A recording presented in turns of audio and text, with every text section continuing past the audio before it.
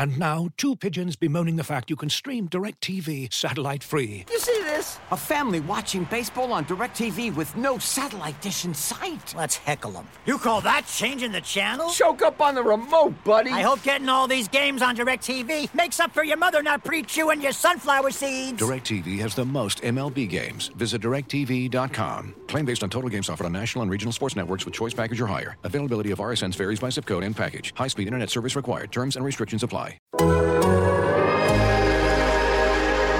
Welcome to Down to Dunk. I'm your host, Andrew Schlecht. We are part of the Athletic Podcast Network. Be sure to go to theathletic.com/down to dunk to get The Athletic for $3.99 a month. Also, go to shopgoodokc.com. Get yourself a Too Good to Tank shirt. Get yourself a cotton candy Down to Dunk hoodie. Those are cool. I cannot wait to wear that. I'm not getting out of my house today or maybe the next few days because of the snow. But when I can, I'm going to go make my order at Shop Good here in Oklahoma City. So with me today is my good friend, Alex Spears. Alex, what's up?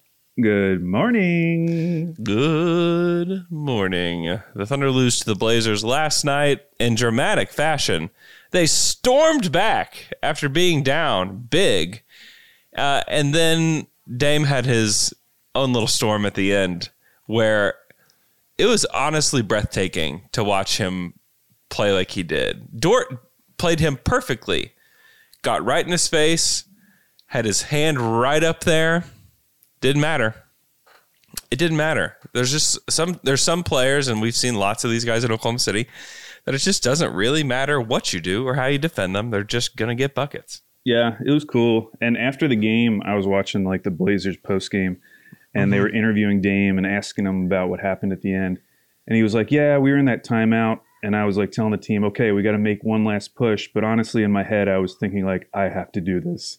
It's time. It's time for me to take over right now." And like, I don't know. He more than any other superstars, just very open about talking about what he does in clutch time. Like, I mean, he named it Dame time. Like, and he's totally cool with referring to it as that. You know, right. Like, I feel like some other players would kind of push it to the side, but it's really part of his brand, and he keeps doing it. And so, you know, it's kind of like how people used to talk about Chauncey Billups, Mr. Big Shot. Yeah, Mr. Big Shot. And it wasn't always necessarily true. He definitely did hit some big shots. But for Dame, it's like, man, Dame, how many instances of Dame time are there at this point? Like we're maybe in triple digits at this point of Dame time. Right. He's really a special player. And he is. I think what I enjoy most about him is just the inevitability of Dame.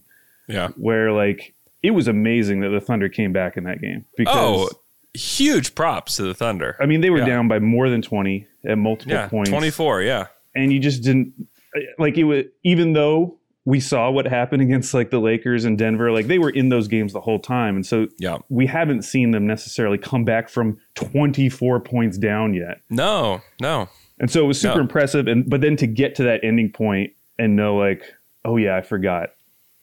this actually is Dame time. Yeah. And then it happened. Yeah. Yeah, huge shout out to Dort, man. He's continuing to evolve right in front of our eyes. I mean, he led the team in scoring last night, 23 points, 3 assists, 6 boards, a steal, only 1 turnover, all while defending the best player on the other side, and an all-NBA guard at that. And he still finds the energy to go score 23. I mean, it's almost inexplicable how good he's gotten. And it's just another feather in the Thunder's cap of development that they have gotten this guy to where he is today. It's astonishing. It's honestly very exciting. Yeah, and I was actually, before I looked at the box score, I was prepared to come on and say, hey, this is one of those rare games where both Dort and Bazley had a good game. And then I went and looked at the box score and realized that Bazley shot 4 of 16 in that game. Yeah. But there were some good moments. Like, I did feel like he was way more confident last night than maybe like 2 weeks ago. I mean, he had a really good game that last game. But he had multiple moments in that game last night where he was making the moves he makes, but he was super confident doing it, and he was actually finishing. So I was actually surprised to see that he shot that poorly overall. Yeah. I love that he tries to dunk everything now, which is very fun. I very much prefer it to trying to do little layups. Yes, just stay away from the little layup space. But yeah, his counting stats, excuse me. I'm going to struggle through this pod, by the way. Are your pipes frozen? These pipes are frozen. No, I'm not well. And so this is going to be the struggle bus through all this. But yeah, Baze's counting stats, 14, 6, and 6 with a steal and a block. Like, that's good. And no turnovers, too. To get 6 assists, no turnovers. Yeah. I mean, that's something. And maybe it was like the passing that I was noticing so much, because there were a couple really, really nice passes.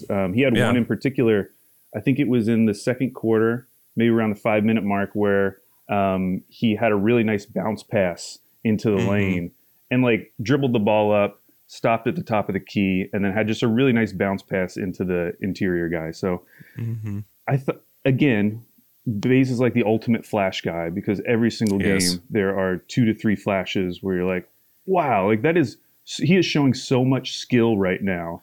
And we have yet to see him like put it all together over an extended stretch, but I'm still feeling good about Baze. And I know some people are down on him, getting worried about Baze, but he's still so young.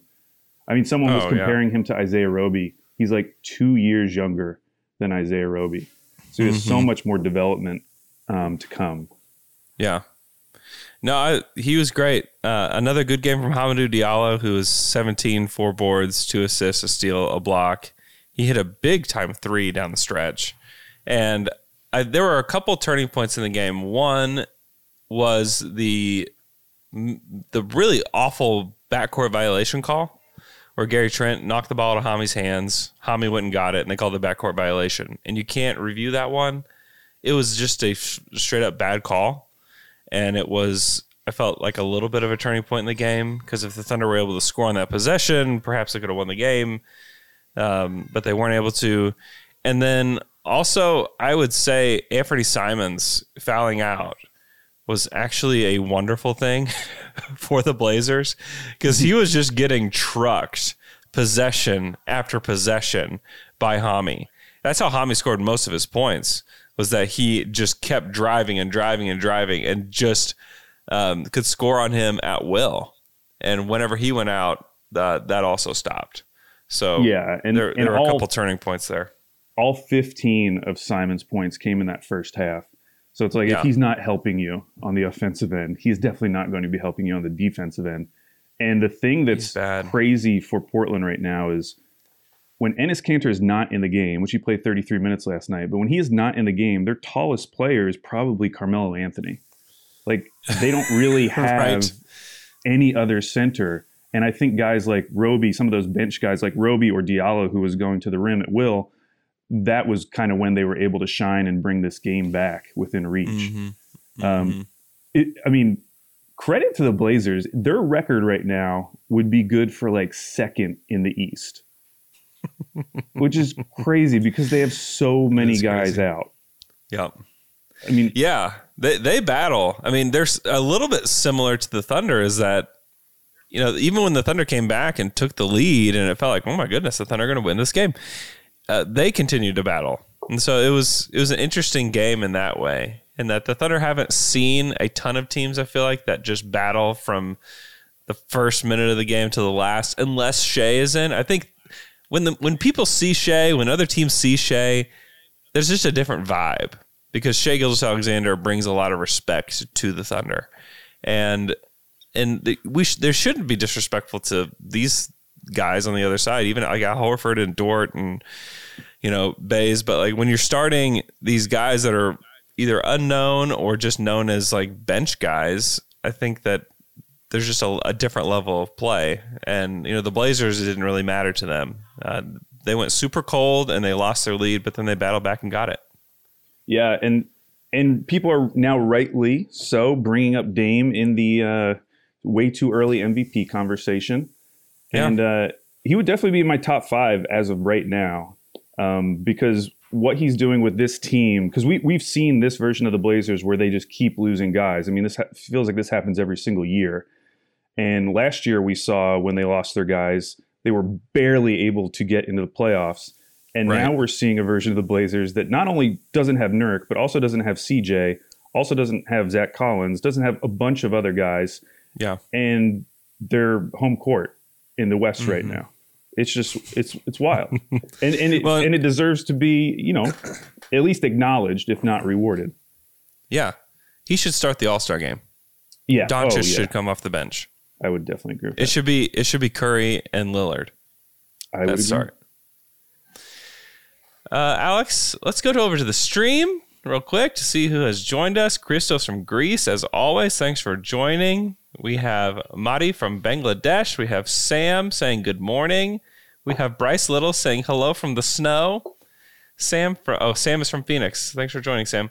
Hoi from Hong Kong. Parker from Denver. We have Miguel from the Philippines. Evan from Portland as well. Got Daniel from the UK. Dina from snowy Tulsa. Ian from Muskogee. Thanks for joining, everybody.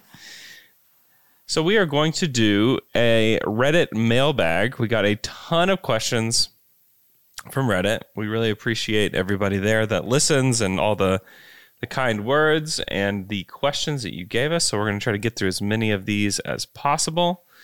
We have a few more shout outs. Tyler Rebert is waving. Miroslav from Germany. Sticky Wizard from Pittsburgh. We have Christopher in OKC. And then Alex in the armpit of South Carolina. Thanks for joining, everybody.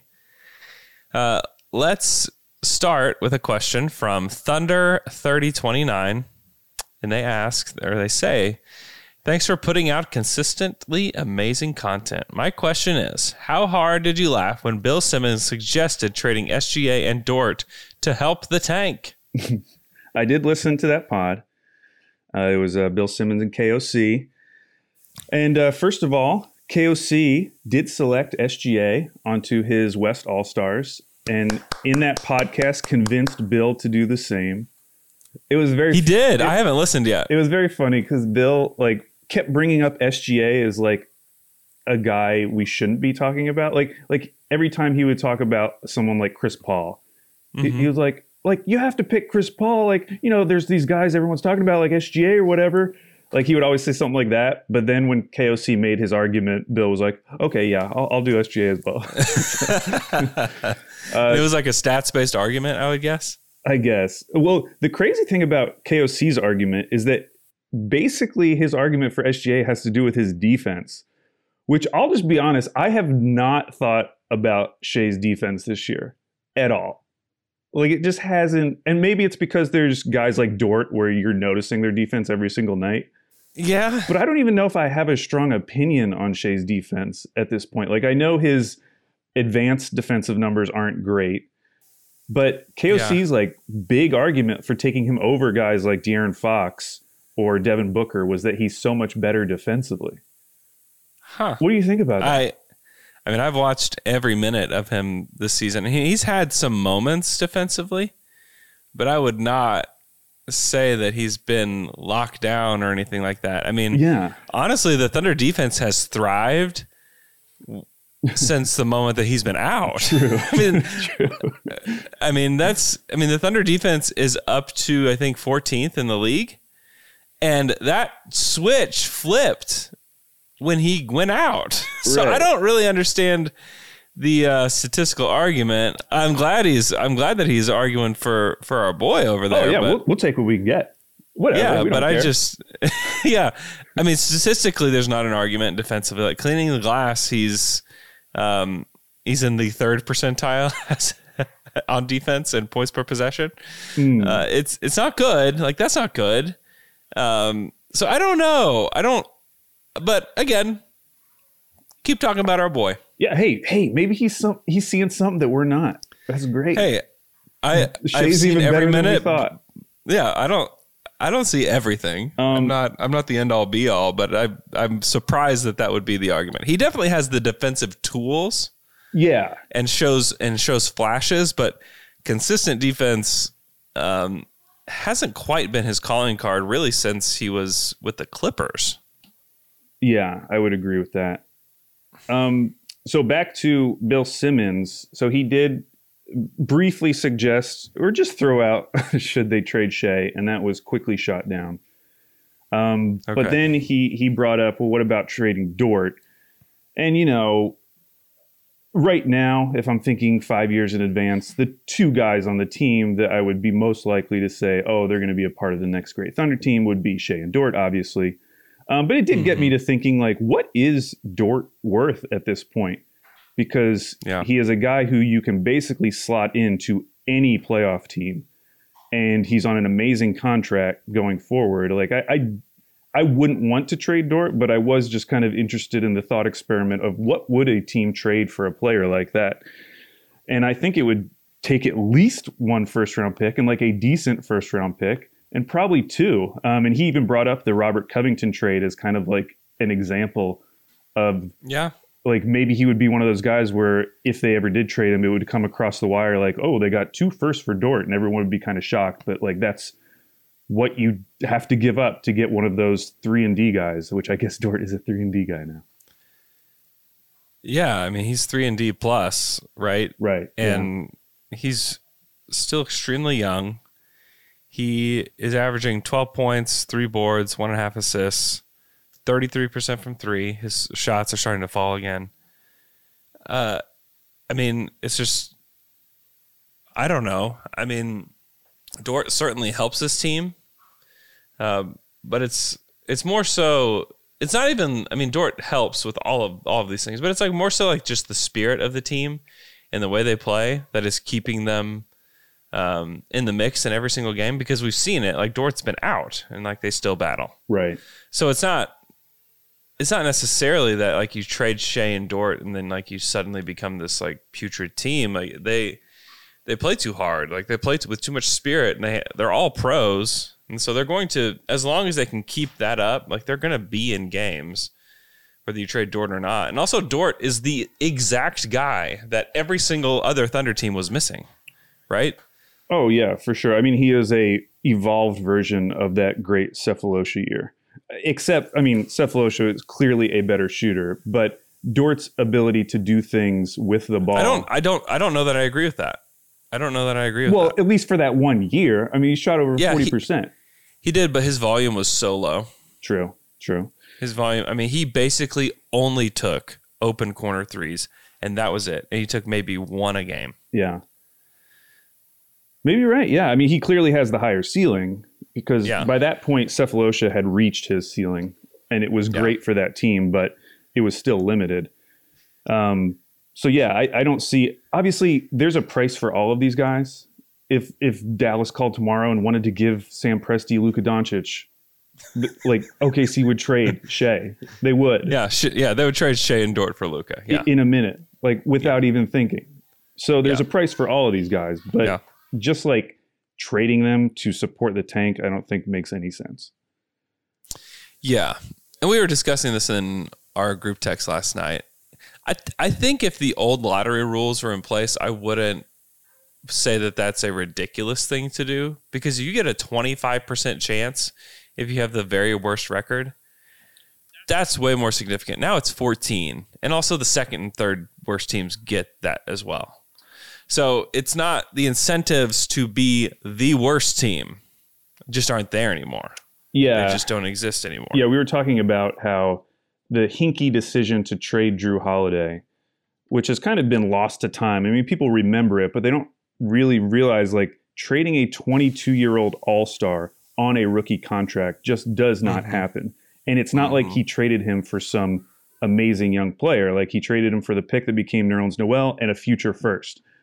And we were talking about how like Philly's commitment to true tanking was just like at another level, clearly. And without a doubt. And the Thunder are not at that level because they are not trading away guys like Shea and Dort. And that difference in lottery odds is one of the reasons why, because the incentive isn't as great, even though being the worst team in the league, which maybe will be Minnesota or Detroit, they are going to be guaranteed a top 5 pick. Like that's what the new incentive is for being the worst team. You cannot fall below that. And we've talked previously about how important being in that top 5 is. Yeah. Oh, it's extremely important, without a doubt, especially in this draft. And we'll get to more of those questions here. Let's try to fire through these a little faster. Brant 94. Which do you feel is the highest possibility to actually happen in the future? 1, Shea wins the MVP. 2, Dort wins DPOY. 3, Mark Daigneault wins Coach of the Year. Is it boring that I think the Mark Daigneault might be the number 1? Oh, yeah. Very boring. I think it's Dort. Yeah, I mean, he definitely has like the cachet around the league. I mean, everyone now associates Dort with defense. And he's in the top 5 for voting on like whoever does like the NBA.com the defensive player of the year, whatever ladder. Yeah. He's in the top 5 already. He's in his second year on a crap team. Yeah. I mean, if they're a top 5 defense in the next 4 years, and Dort is on this team, and he is still defending, whoever the best player in the league is, LeBron, whoever, like he has been, then I would, without a doubt, say that he would be in the running for it and could surely win it. Just because he plays defense loud, just like Russ played everything loud. Like he plays defense loud. Like you notice him. He's just too good. So I firmly believe he has a shot just because like who else has defensive highlights where you're just defending? It's not a block. It's not a steal. Like you're just defending somebody and it's turned into a highlight. I don't know of anybody else that does that. Yes, I agree. Sorry, Hank was barking. You got Hank in the house. I was trying to mute myself. It's okay. Yeah, I would say the only argument for Coach Daigneault is that we've already seen like this team has overachieved, and if you start putting better players in this system, I could easily foresee kind of like that massive jump that we saw from the early days Thunder. Yeah. Where they went from a team that no one was really expecting to make the playoffs to all of a sudden like, oh, they're winning 50 games. And if and when that happens, Coach Mark is going to be at the front of the line. With no question. Huge shouts to Coach Mark. Huge fans over here. Shea winning an MVP would be nuts. That would be, and it's not, I wouldn't say like, oh, there's no way he'd ever win the MVP. I won't say that just because we have seen guys make leaps, and he's taken a leap in year 3 that I didn't see possible whenever he first got here. So like, I don't know. I would say it's definitely the 3rd in the possibility rankings, but I wouldn't say it's impossible. But I would be shocked. I would have also been shocked if we talked about Russell Westbrook in year 3 and say, hey, I think he's going to win the MVP someday. Like, yeah, you're nuts. True. There's no way. Okay, but also that doesn't qualify saying that like he's absolutely going to win it. Look at the trajectory. All right, never mind. All right, here we go. Next question from DHR7468. Wolves are currently leading the tank standings. If you were the Wolves GM, Gerson Rosas, and you get the number 2 pick, would you pass on Evan Mobley because you already have a franchise center? Yeah.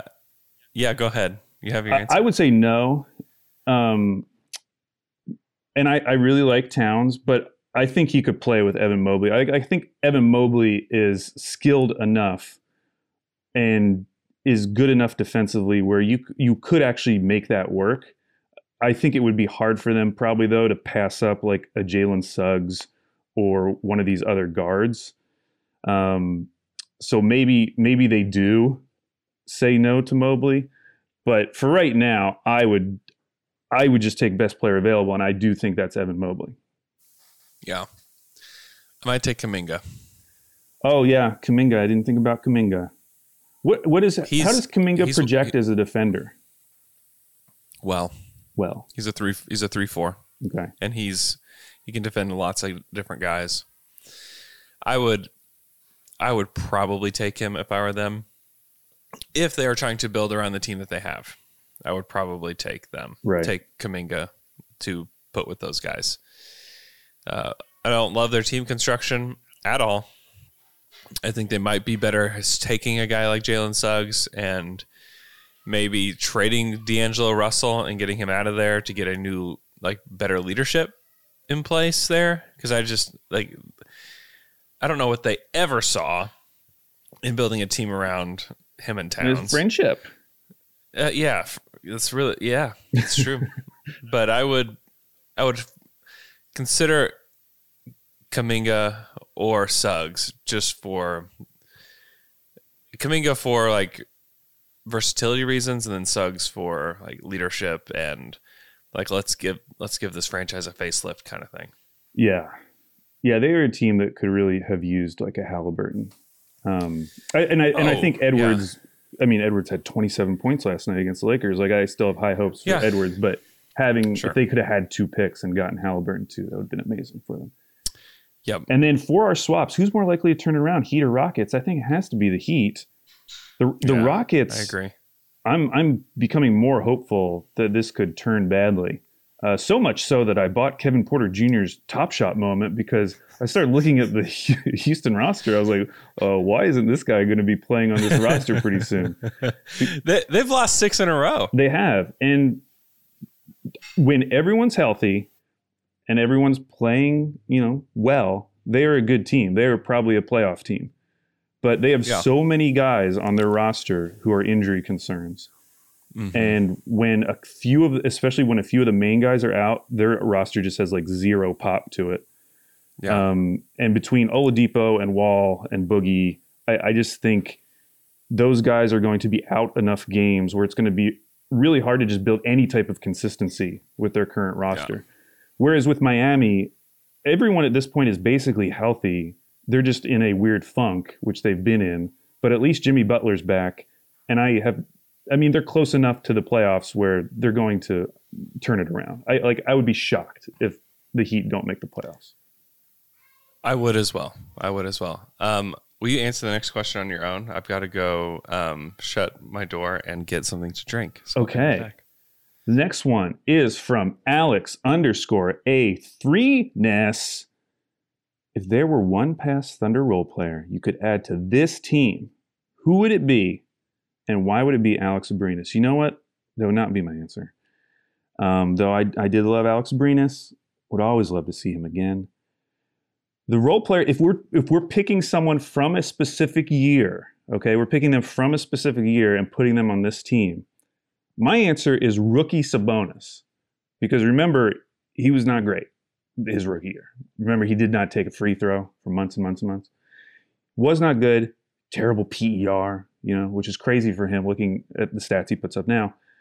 But this type of team, imagine rookie Sabonis. Like, we would have seen those flashes because he would have been playing basically the Isaiah Roby role. And he is much better than Isaiah Roby. And we would have potentially seen like the true ceiling of Sabonis early on.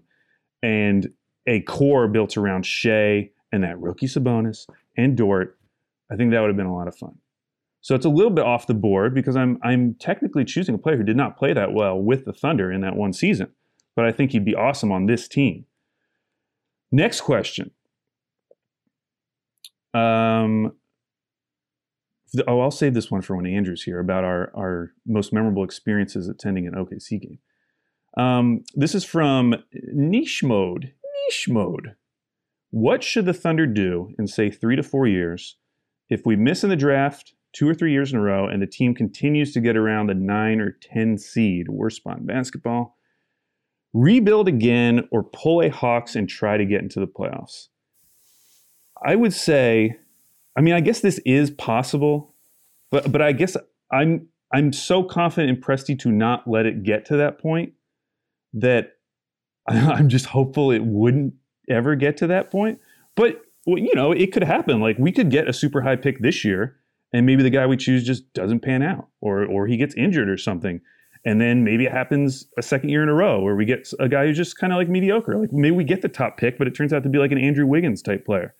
So it's not out of the realm of possibility. I just think the thing we have going for us is that we have all of those excess picks. So the hope is that even if you miss out on a few of these individual picks, like go look at what Danny Ainge did the last 5 years. His pick record is not great, but it doesn't matter because he got Jaylen Brown and Jason Tatum. None of those other picks matter. Gerson Yabusele. You know, like all these guys, RJ Hunter, James Young. Somebody posted a list of like all of his picks outside of the top 10. And it is just, I mean, Terry Rozier is the best player. Yeah. And he's gone. And he's gone. He's having a good year, by the way. He is. Terry. So I would say I'm not worried about getting into that kind of Atlanta spot. I would be floored if they ever did that. I think the Thunder look upon what the Hawks did in the offseason with just disgust. Well, especially now when it's like, what was the point of all that? This team isn't even good. I'll just say it. I called it. I called it in the offseason. I said, this is not good. You're rushing it. Nothing ever. I mean, when has a team ever rushed it and been like, oh man, that was the exact right decision. Good job. Yeah. And the crazy rushing the process. The crazy thing is like Hawks fans are probably like, well, it's because DeAndre Hunter. And like, imagine saying that like the reason this hasn't worked out is because DeAndre Hunter wasn't there. Like we were not very high on him last year and he had an amazing start to the season. But it's crazy that was like the turning point for their season where now he's, going to under meniscal tear or whatever. Right. But part of the reason for signing all those guys was that if any of them go out, you just have somebody to step right back up. True, and that's not happened. It hasn't happened. Andrew, what do you think about you didn't hear it. Past Thunder role player adding to this team, I chose rookie Sabonis. Oh, he would definitely help them tank. Well, but I was thinking he basically plays the Roby role, and we get to see what Sabonis' ceiling really was. He would be he would have been great on this particular team. There's nobody to be afraid of. He can just rebound and score on the block, and there's no one to be afraid of. Hey, Russ. Nobody. Okay, next question from Fly Swatter. First and foremost, you guys are the heart and soul to my Thunder family. Thank you. Andrew, we're the Marcus Smart to their Thunder family. Love question, that. What Thank is the you. most memorable experience both of you have attending an OKC game in person? Anything cool? I mean, I think the only game winner I got to see was actually a David West game winner. I think they were playing the Wizards back when we were the Oklahoma City Hornets.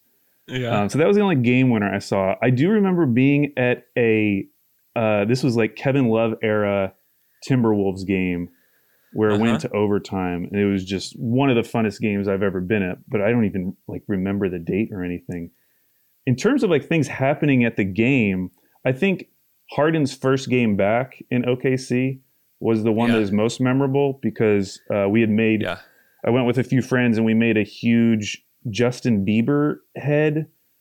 Yep. We were trying to really get on the screen. And so instead of doing something actually funny, we were just like, okay, let's just do the lamest, like middle of the road thing we can do. Let's get a Justin Bieber face and say, Thunder are believers or something.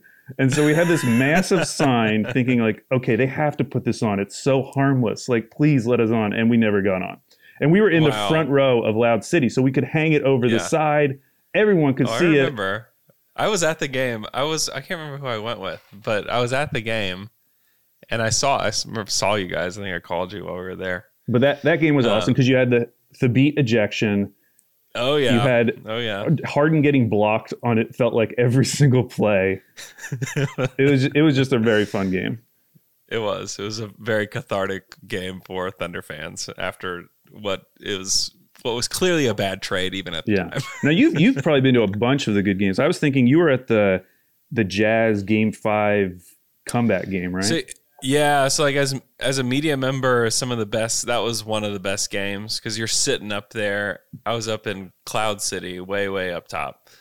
And you just have as much candy as you could possibly want. Someone's job was just to refill the candy after somebody got some candy.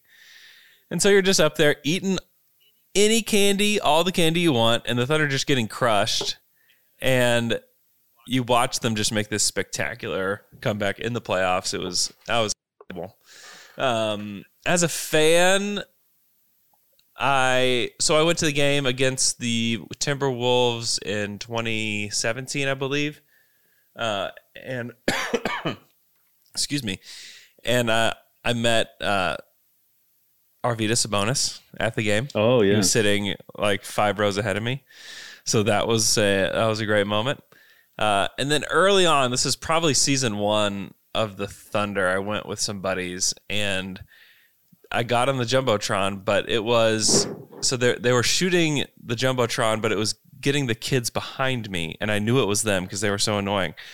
And so I knew if I stood up, it would just be my face only on the Jumbotron. And I did it. And I just stood there and just stared into the Jumbotron screen. And it was only my face for a solid 5 or 6 seconds. They didn't like immediately just go from it. They they stayed with it. So as a fan, those were some of my highlights. I also was at Game 5 of the Clippers series. Oh, that was crazy. Where they made that crazy comeback where Chris Paul just wet his pants and Russell Westbrook hit those 3 free throws when Kevin couldn't watch. Luke and I were sitting in his parents' seats. And a ton of people had left the game.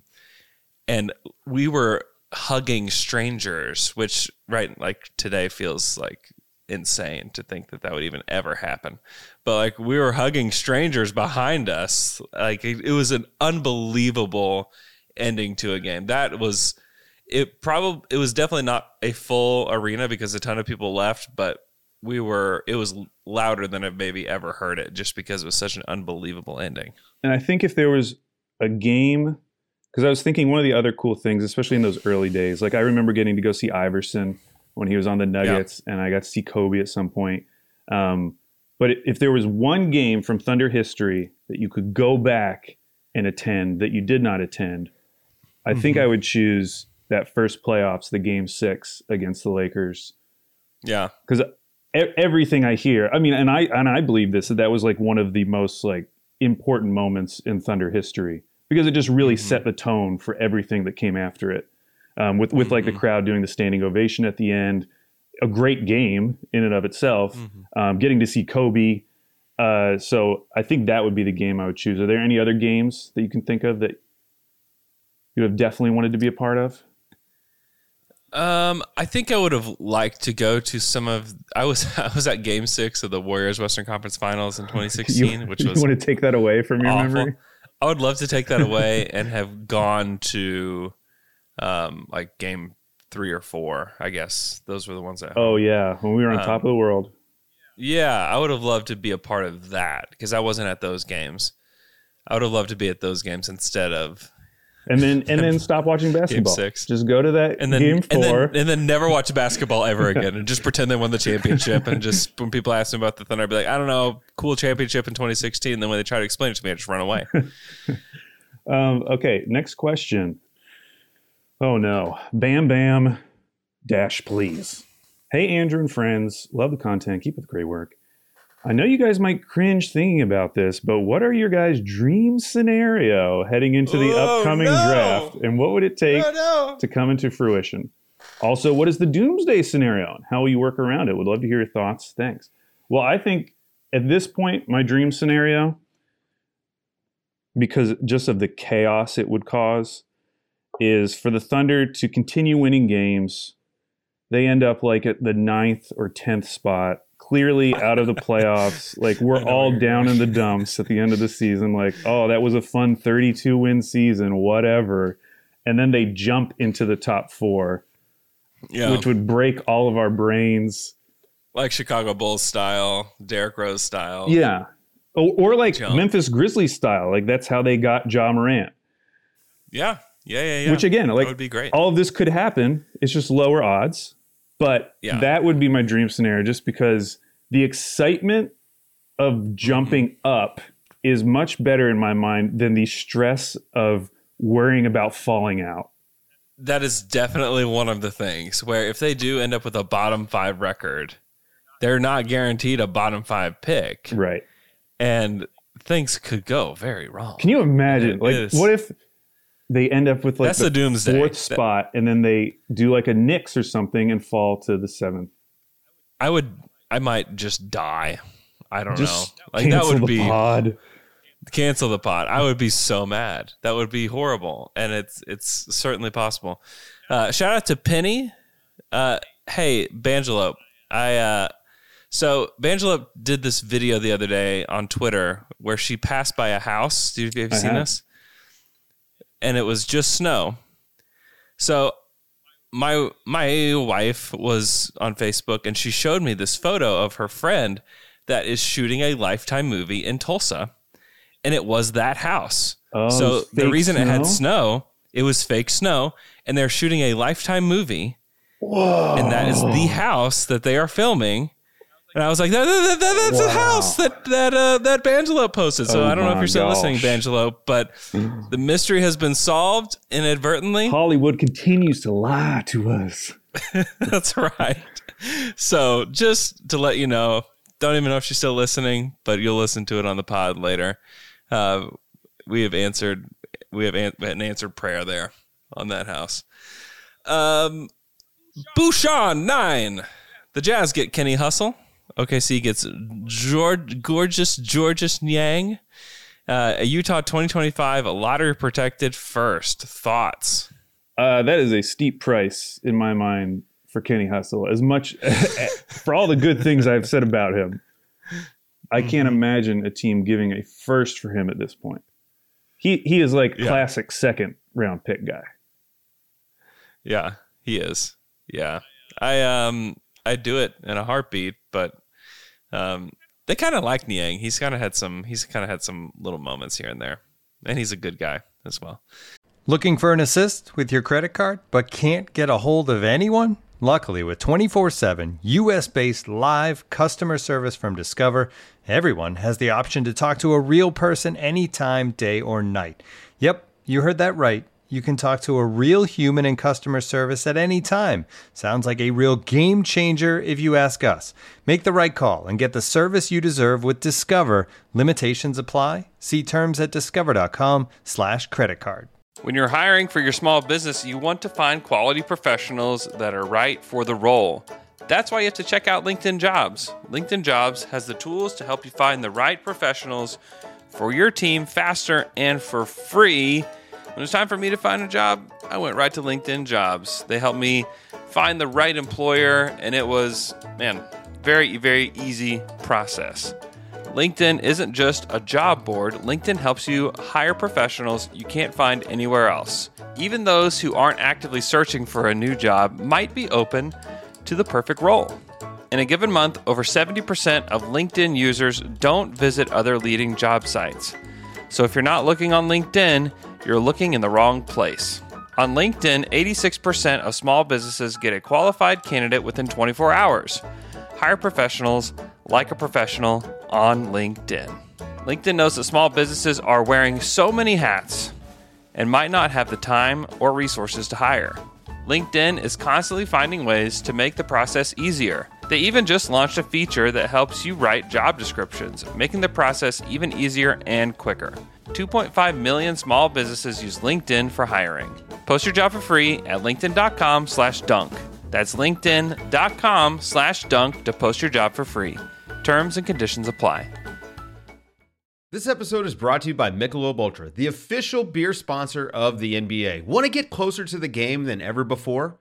Michelob Ultra Courtside is giving fans the chance to win exclusive NBA prizes and experiences like official gear, courtside seats to an NBA game, and more. Head over to MichelobUltra.com/courtside to learn more. Wolf Slayer 625. There are 34 players averaging at least 20 points per game. The NBA record is 27. Do you think that the record will be broken this year? And why are there so many players scoring in high figures this year? Threes. It's threes. Somebody put up a great stat about the number of threes throughout LeBron James's career, like taking on his, I think it was either taking on his teams or just in the league in general. But it's just skyrocketing. And as long as there are more threes being taken, there's going to be more guys scoring 20 points a night. And besides that, I mean, changes in the rules have obviously led to an offensive explosion. Changes in the way offenses are run has led to an offensive explosion. I don't think it's stopping anytime soon. I would only expect that number to go up until they make some type of rule change. I don't even know what that rule change would be. Yeah, I don't either. I mean, you could get rid of the corner three. You could just kind of edge off the 3-point line. and then just no one would ever play in the corner. But yeah, that's true. It would kill spacing. It would kill spacing for the guys that are scoring 20 a game. I would also say the talent in the league is at a high level. So I think the NBA is getting better and better every year. And the influx of talent is going to just continue. So wow, NBA to the moon, says Andrew. Yeah, I think so. I think it's been very good. Get in now. Yeah. Yeah. Man, speaking of get in now to the moon, Zion last night was watching a highlight package of they were running pick and rolls with JJ Redick. That was like their go-to play last night. And so within the last couple of weeks, Stan Van Gundy has started to put the ball in Zion's hands more, where he has the ball like at the 3-point line, then he can do whatever he wants. And it is a wild experience. Like, I don't know what you're supposed to do. He is so quick and big. Like, he got to the rim every single time, which I've seen that, him in the paint, but watching him do it just on drives over and over again was so crazy looking. What percentage of it is quickness and what percentage of it is the defender is a little bit terrified? Probably both, because it's not like you're not worried about him shooting, really. So, like, you could sag off. You could back up as far as you want. You're still not going to be able to stop him. You could die. That could be the first NBA murder. Was just Zion to the rim. Okay. Next question. Thank you guys. Martian14. Martian_14. Thank you guys for the great content. With Dre signing a deal with the Nets, they now have 5 former Thunder players. What other former or current Thunder players can the Nets realistically acquire that would help them? So it'd probably have to be kind of like a end of the bench guy, because I don't think they can trade for any significant contracts, really. I mean, they could trade like Dinwiddie if they really wanted to, but who would be a good end of the bench on the roster, a former Thunder player? Is there anybody that sticks out to you that they could also acquire? I mean, so they got Dre. And he's on like an equivalent of a 10-day? I don't know. I don't know that. Oh, okay. I don't know. I thought they just signed him, but he didn't play last night. He was cleared to play, didn't play. Miguel Davila says Dion Waiters. Yeah, Dion Waiters.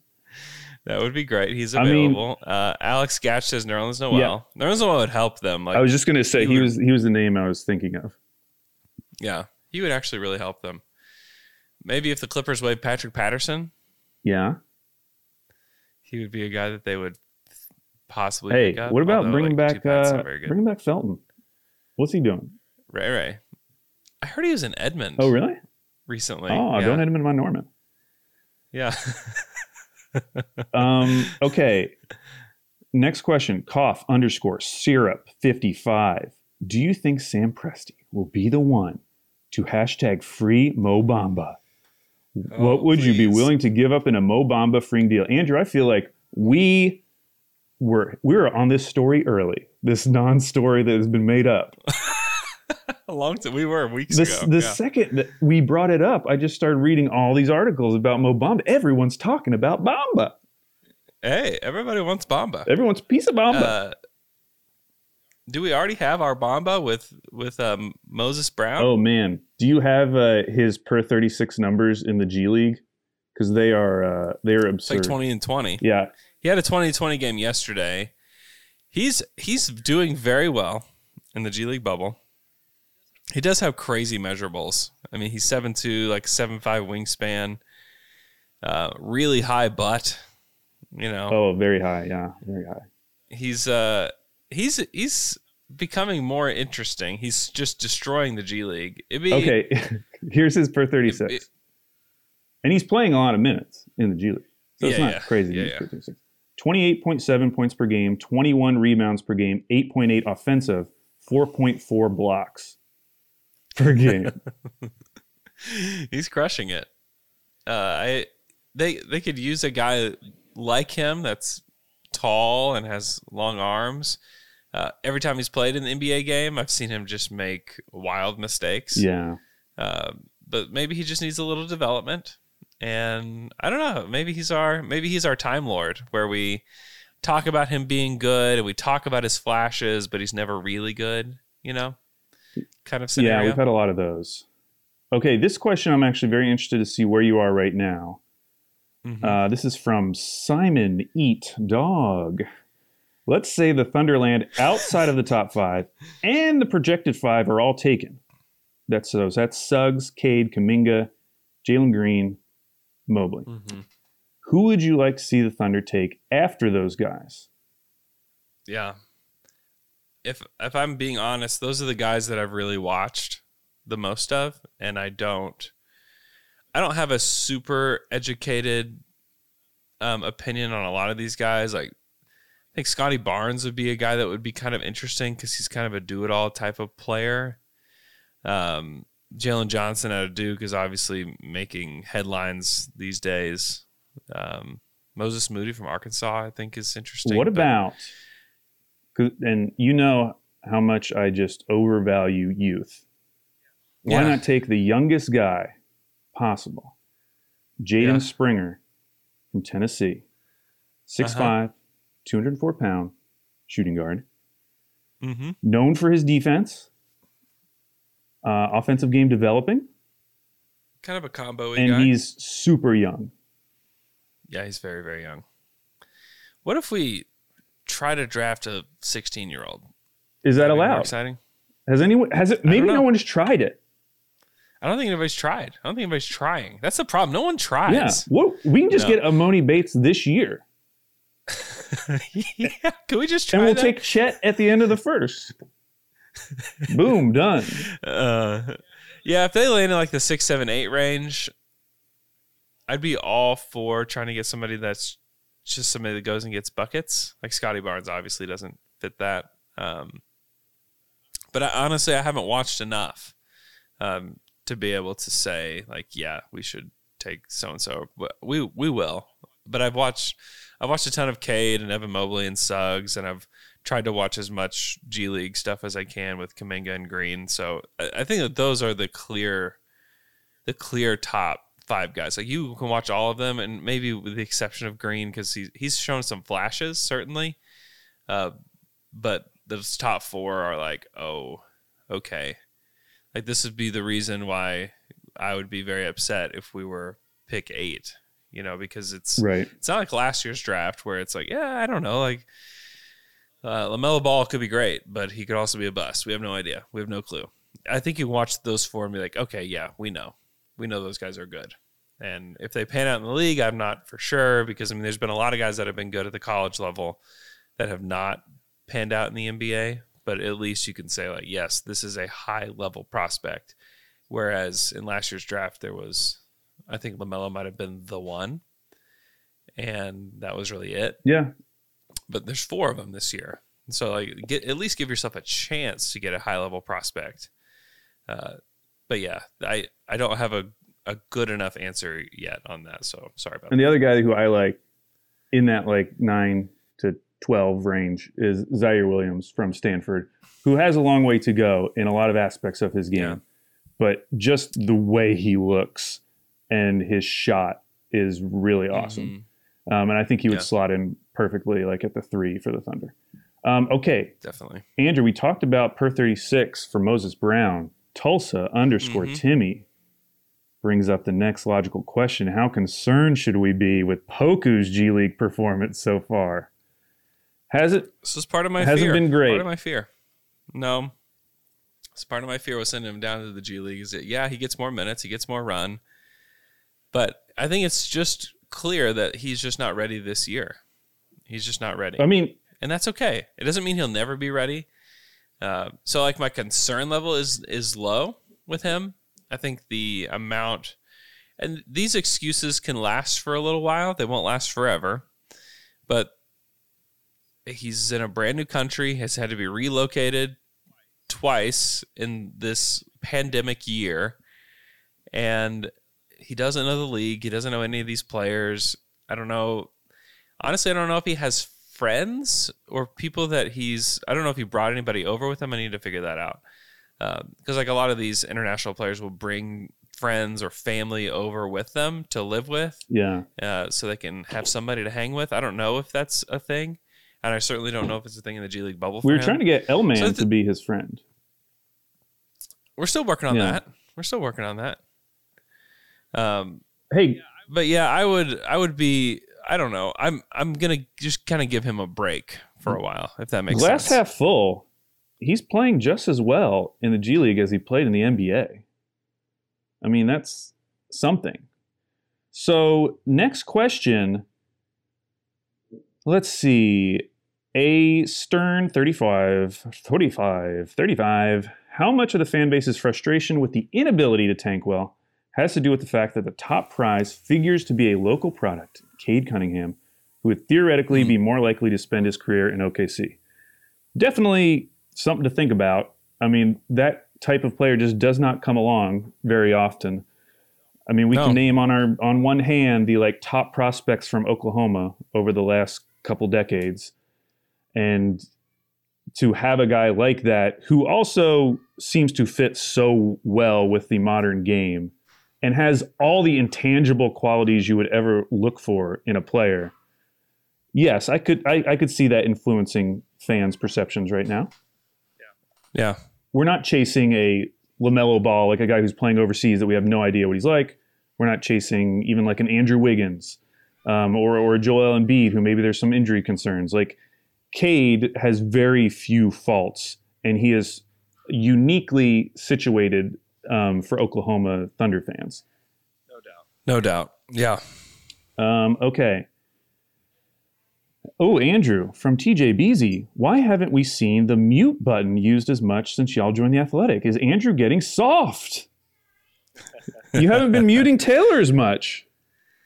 Well, part of it is we have done so many shows over Zoom and over StreamYard and everything else that we're using that it's not as easy to mute.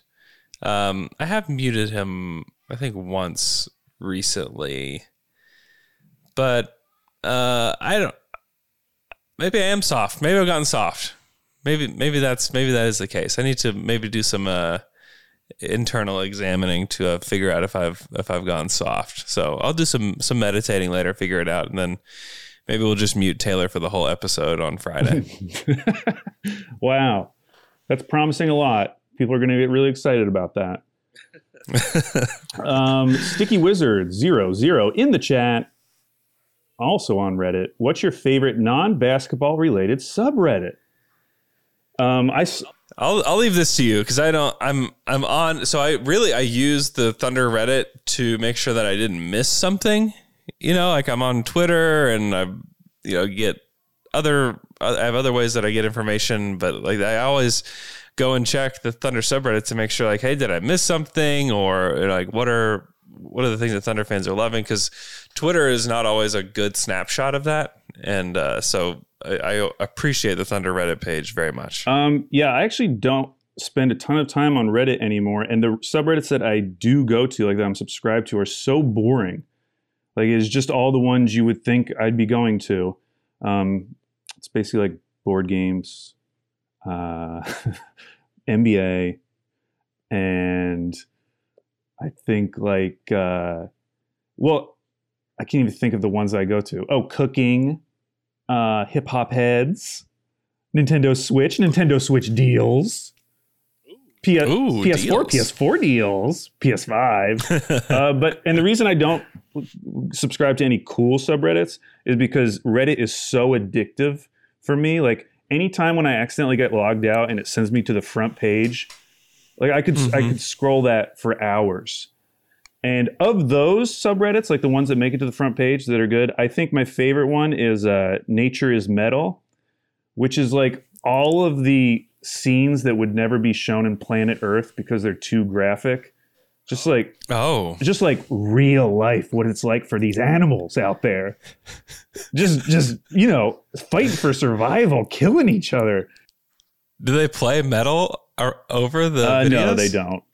But like okay. That would have been like very, very Alex then. There was one I watched yesterday of it was like 5 lions were eating this wildebeest or whatever. And then all of a sudden the lions start fighting. they start getting angry with each other, and they're like going at it. And meanwhile, the wildebeest just like slowly gets up and just wanders off. So I like that one. There's the one I found that Russ video on is also very cool, which they basically find videos where somebody is dancing or moving to a beat, and they sync it with a song that has a similar beats per minute. Yeah. Those are also very fun. Yeah. Yeah, the video is so funny. Okay, some quick ones, Andrew. DTTTFU, is Al Baby Cake still getting random stuff in the mail from Korea or wherever? No, I am not. No longer. Oh, no. So, Pat, why does the East suck? Great question. I think, are there 2 teams? No, there are now 4 teams because Boston won. 4 teams above 500 in the East. Embarrassing. That is insane. That is awful. And a lot of it is the East has been so bad historically because there's a lot of bad ownership in the East. But this year, like the Heat being 11-16 is weird. Toronto not being as good is weird. Obviously the Knicks have been bad for forever. The Pacers are only 500. It is a strange world. I mean, that's also a problem. Like the Hawks, Heat, Bulls, Magic, Wizards, all projected to be better, than they are today, which is also not helping the Thunder's season, with getting a top player. So it's the East just keeps being the East. It's ridiculous. Andrew, I want you to commit to something right now. This is from Crafty Evening 6329. Do you think the Jazz can be a legit contender in the West this year, or are they the 2015 Atlanta Hawks?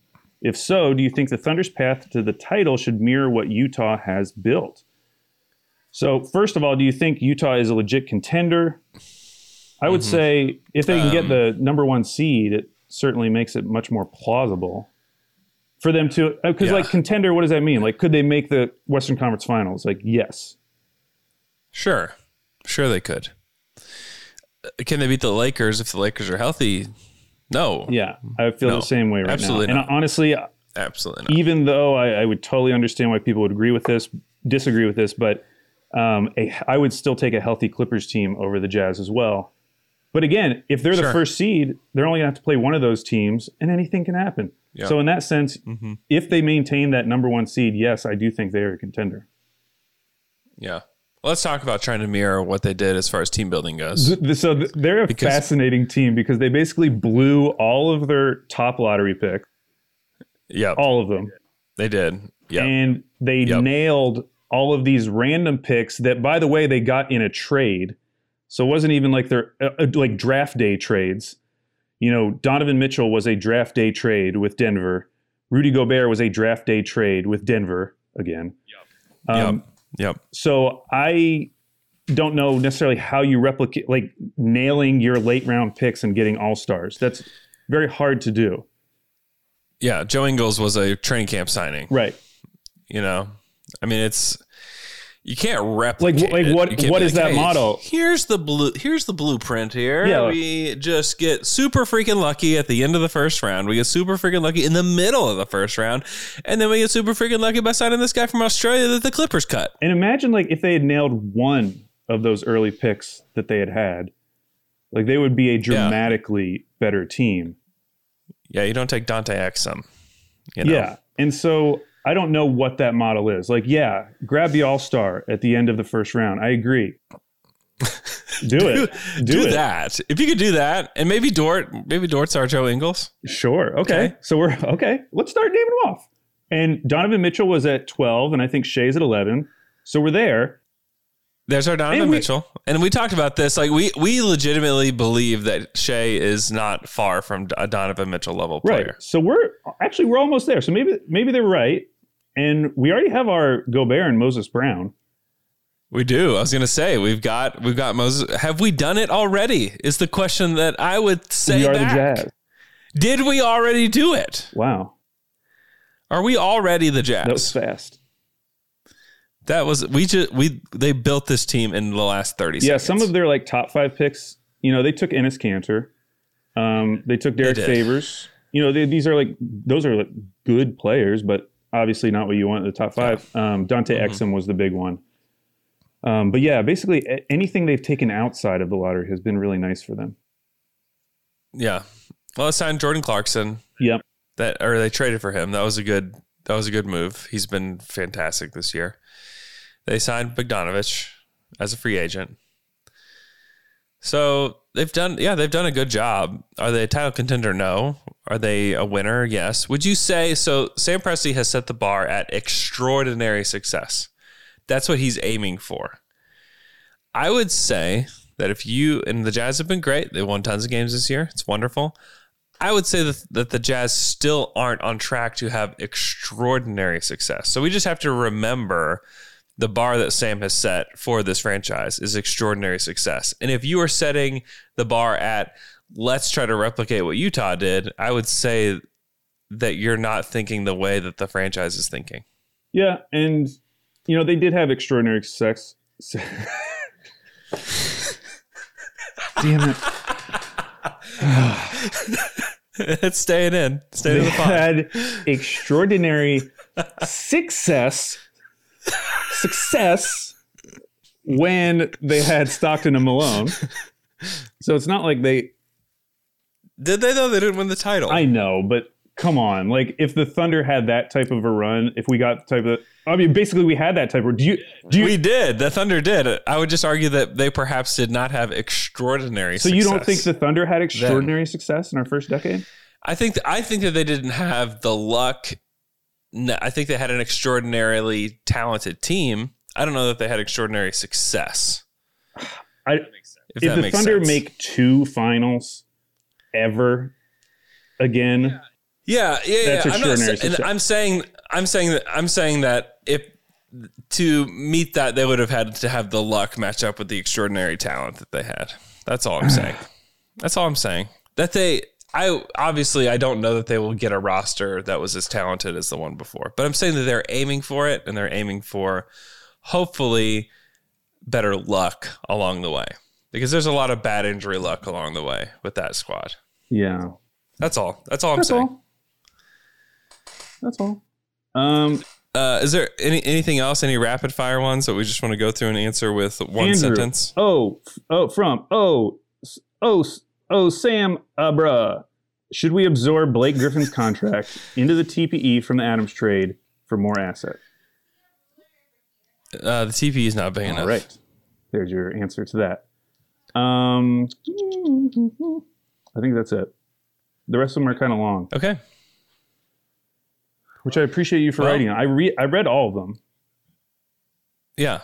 We got a lot of comments. We appreciate all you guys. Yeah. Thanks so much for commenting on our post on Reddit. We'll do this again. This was great. You guys are the best. We have great listeners who are also on Reddit. So thank you guys for that. We hope that you guys have just a wonderful day. Make sure that you follow Alex on Twitter at AlBabyCakes. You can follow me on Twitter at Andrew K. Schlecht. Go to shopgoodokc.com/DTD and get our new merchandise. You can get the Thunder logo tee, which we haven't had a logo tee in a long time, and they look very good. We have the logo hoodie that is cotton candy colored. And we have our Too Good to Tank shirt, which is a wonderful design. Thank you to the good people at Shop Good. They're wonderful, wonderful people. And also, be on the lookout. There's some big news dropping soon. Some big time, big fat news dropping very soon about us. And so I just look out for it, because it's going to be big. It's going to be just a giant bomb drop. So look out for that. Hope you guys have a wonderful day. I hope that you all have extraordinary success today or extraordinary sex, like Alex said. Either one would be good. Have a good one, and we will talk to you guys again on Friday. As you've probably heard by now, we've teamed up with BetMGM this season. We'll be using BetMGM lines to make all of our picks, and we'll have special offers for our listeners each week. If you haven't signed up for BetMGM yet, use bonus code The Athletic, and you'll get a 1-year subscription to The Athletic, plus up to a $1,500 first bet offer on your first wager with BetMGM. Here's how it works. Download the BetMGM app and sign up using bonus code THEATHLETIC. Make your first deposit of at least $10. Place your first bet on any game and claim your voucher for a 1-year subscription to The Athletic. See BetMGM.com for terms. U.S. promotional offers not available in D.C., Mississippi, New York, Nevada, Ontario, or Puerto Rico. Gambling problem? Call 1-800-GAMBLER. Available in the U.S. Call 877-8-HOPE-NY or text HOPE-NY 467-369 in New York. Call 1-800-NEXT-STEP in Arizona. 1-800-327-5050 in Massachusetts. 1-800-BETS-OFF in Iowa. 1-800-270-7117 for confidential help in Michigan. 1-800-981-0023 in Puerto Rico. First bet offer for new customers only in partnership with Kansas Crossing Casino and Hotel. Don't forget, if you haven't signed up for BetMGM yet, use bonus code The Athletic, and you'll get a 1-year subscription to The Athletic, plus up to a $1,500 first bet offer on your first wager.